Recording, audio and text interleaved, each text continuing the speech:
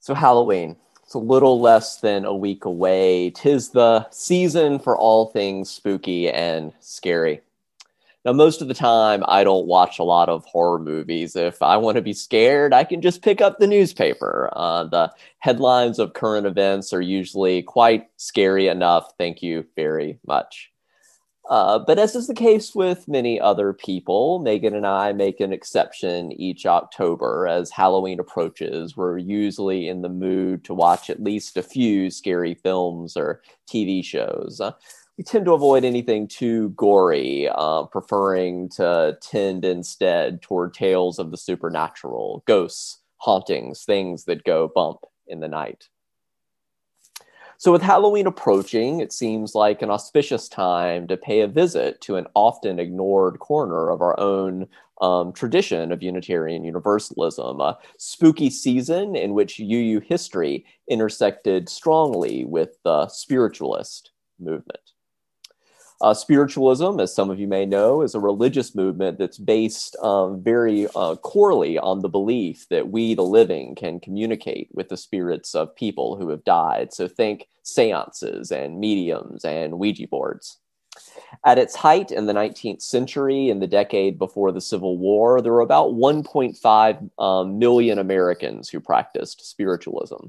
And although people from many different backgrounds became spiritualists, our universalist forebears were disproportionately drawn to this belief. And get this, no denomination lost more of their leaders to spiritualism than universalism.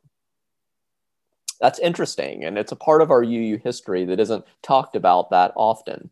But once you start to think about it, it's actually not that surprising. The whole universalist half of our UU heritage, it started with people being deeply concerned with the question of what happens after you die.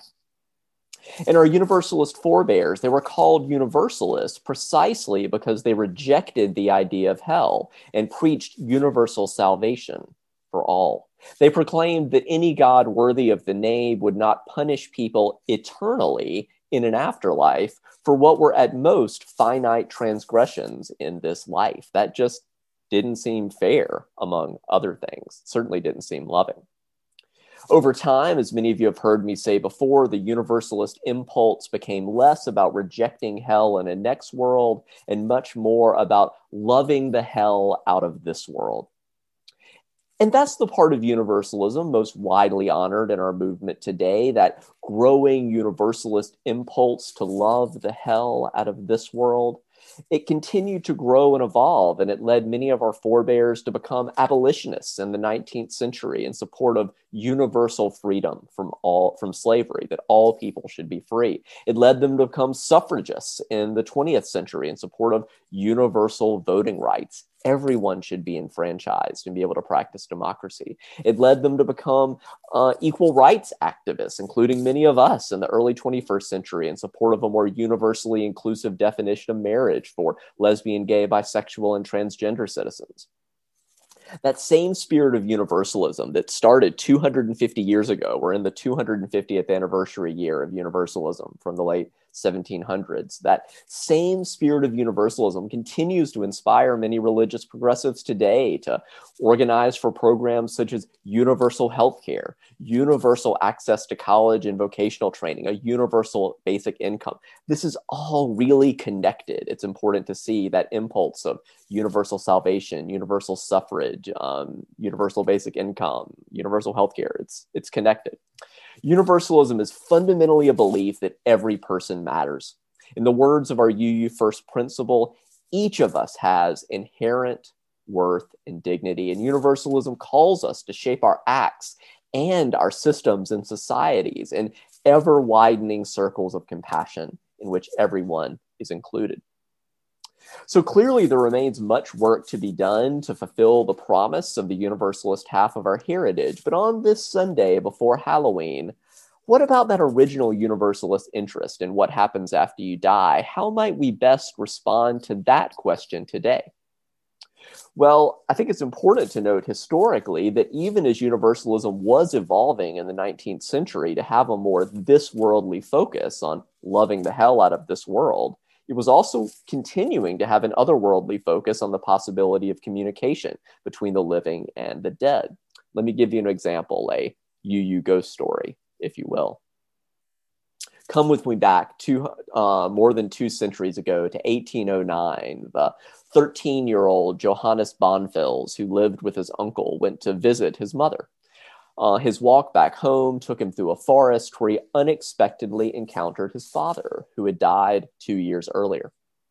According to his reports, he both saw his father and heard him speak.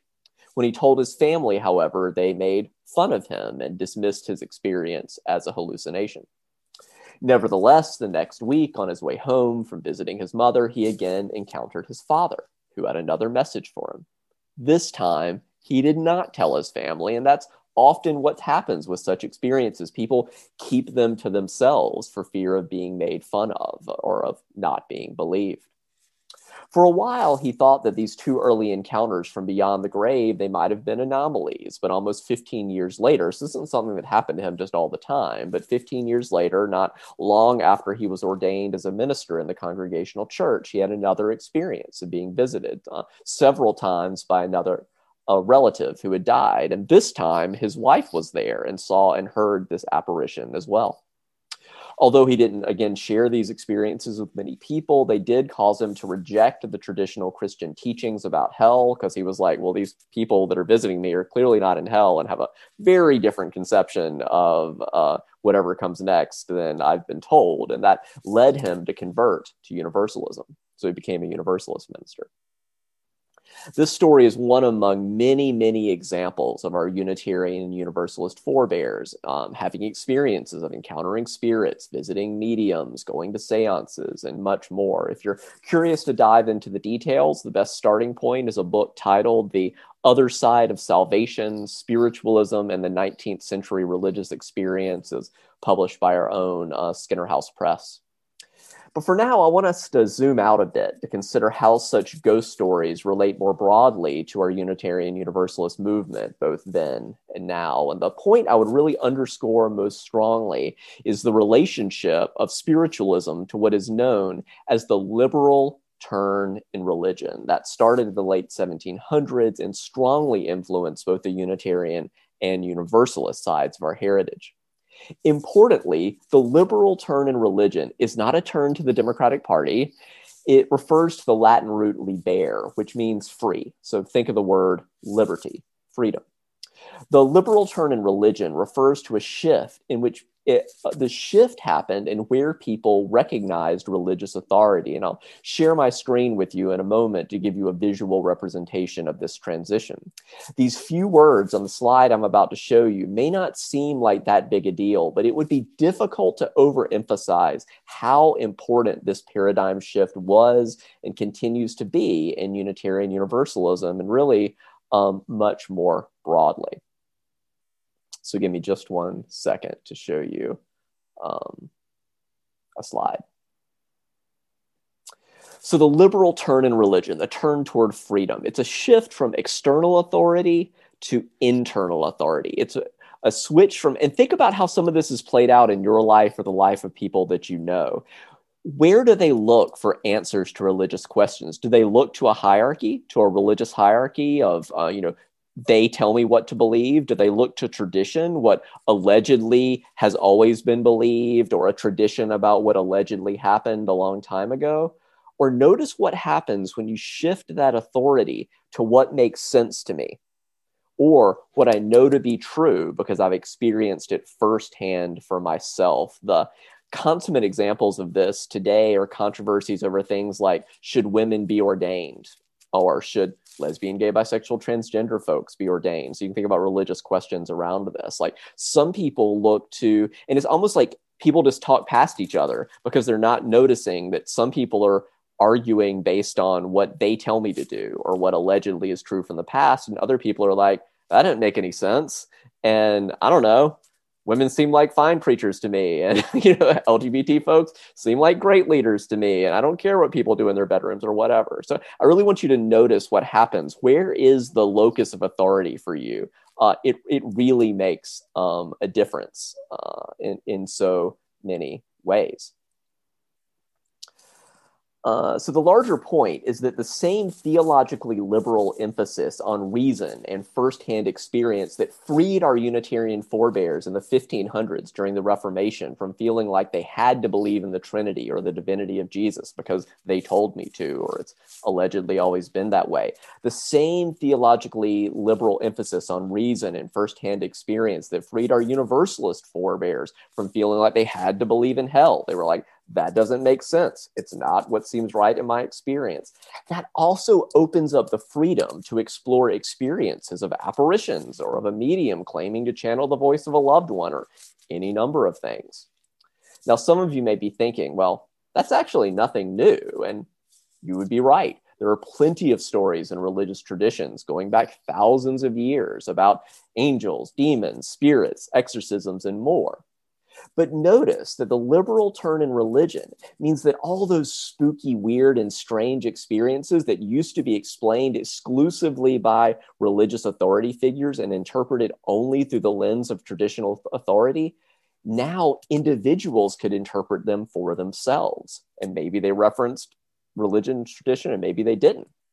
When you let go of hierarchy and tradition, you get a lot of individual freedom. And don't get me wrong. Ultimately, I think the trade-off is more than worth it. But let's also be honest that sometimes liberty can genuinely set you free. Other times, what at first feels like liberation can end up leaving you feeling cast adrift or vulnerable to the manipulations of charlatans, of frauds, of snake oil salesmen.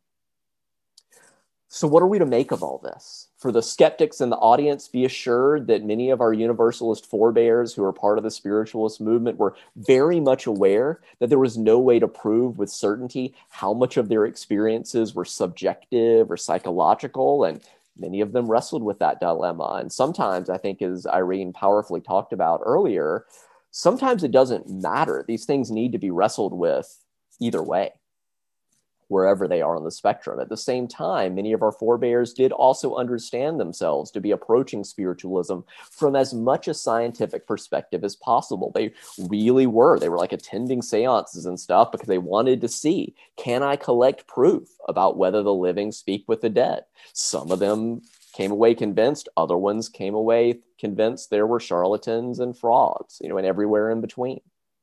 But here's the rub. Science is best equipped to deal with phenomena that are easily replicable in laboratory conditions. And for things that are replicable in laboratory conditions, we should trust science.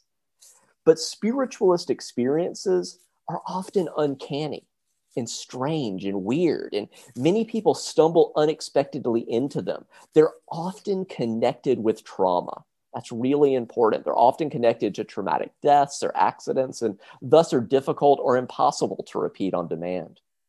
In terms of our 6 sources that make up the big tent of our UU Living tradition, we could frame this situation as a tension that's really irresolvable between our first source, direct experience of transcending mystery and wonder that were so important going back to like our transcendentalist forebears like Emerson and Thoreau and Margaret Fuller and others in the 19th century. What we know to be true because we've experienced it firsthand for ourselves that was so liberating from religious orthodoxy. And our 5th source, humanist teachings that counsel us to heed the guidance of reason, the results of science, and warn us against idolatries of the mind and spirit. Both these sources are central to our tradition. For some people, our first source is enough, at least for them personally. The sufficient evidence is their firsthand experience, sufficient for them. They might not be able to prove their experience definitively to others in a double-blind scientific study, but their experience of something strange, uncanny, or weird may nevertheless remain one of the most important and influential experiences of their life. And for what it's worth, I think it's a shame when our attitude towards such experiences means that people never share with others one of the most important experiences of their life. So just something to consider. So along those lines, I'll let you in on a pretty open secret. One of the interesting things about being a minister is that people tend to share such stories with you from time to time, usually prompted by the weird circumstances in which ministers end up in various fairly traumatic and unusual parts of people's lives, stories of experiences they may have only shared with a few close friends or family members. The specifics of those stories are not mine to share, but I can attest that a much larger percentage of people, and is often talked about publicly, have had maybe just one or maybe a handful of spooky, weird, or uncanny experiences. There are plenty of UU ghost stories and similar experiences, both then and now. Along those lines, in a few moments, we're going to be invited to sing together hymn 1001 titled Breaths. The lyrics are based on a poem by a poet from Senegal, a storyteller named Barago Diop, who incidentally was also a skilled veterinary surgeon. Diop often wove themes from African folktales into his work, and 40 years ago in 1980, the American singer and composer Issy Barnwell set Diop's poetry to music to form this song, Breaths, which was made famous. Some of you may have even seen Sweet Honey in the Rock. They were in Frederick a few years ago, the African-American a cappella ensemble. Issy Barnwell is also a Unitarian Universalist who founded Jubilee Singers, a choir at All Souls Church Unitarian in Washington, D.C. When I first heard this song, Breaths, many years ago, I found its opening lines to be a bit confusing. Listen more often to things than to beings. At that time, I thought, shouldn't we do the opposite? Shouldn't we listen more to alive beings than to dead things?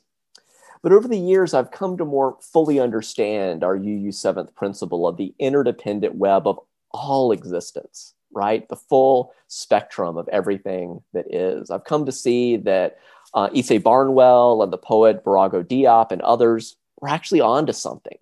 Listen more often to things than to beings. We beings actually aren't doing a great job with this planet at the moment. So maybe we want to listen to things a little bit. The poetry and lyrics of the song continue, inviting us to consider that if we pause to listen deeply with an open mind, an open heart, we might feel the presence of our ancestors all around us, in the crackling of a fire, in the gurgling of a stream, in the rustling of the wind, or all manner of unexpected places. Listen more often to things than to beings. As to how much of that is psychology, how much of that is spirituality, that's a question ultimately each of us must discern the answer to for ourselves. Ultimately, as our UU 7th principle reminds us, we are part of an interdependent web, inextricably linked with ourselves and others. We are less isolated, and the boundaries between our sense of self and the larger world are more porous than is sometimes granted. And as many world religions hold, the boundaries are often experienced by many people as being particularly porous in this autumnal season of the year, when our part of the world is tilting from fall to winter. In that spirit, let us hold in our heart what we know to be true, because we have experienced it firsthand for ourselves as we sing together, Breaths.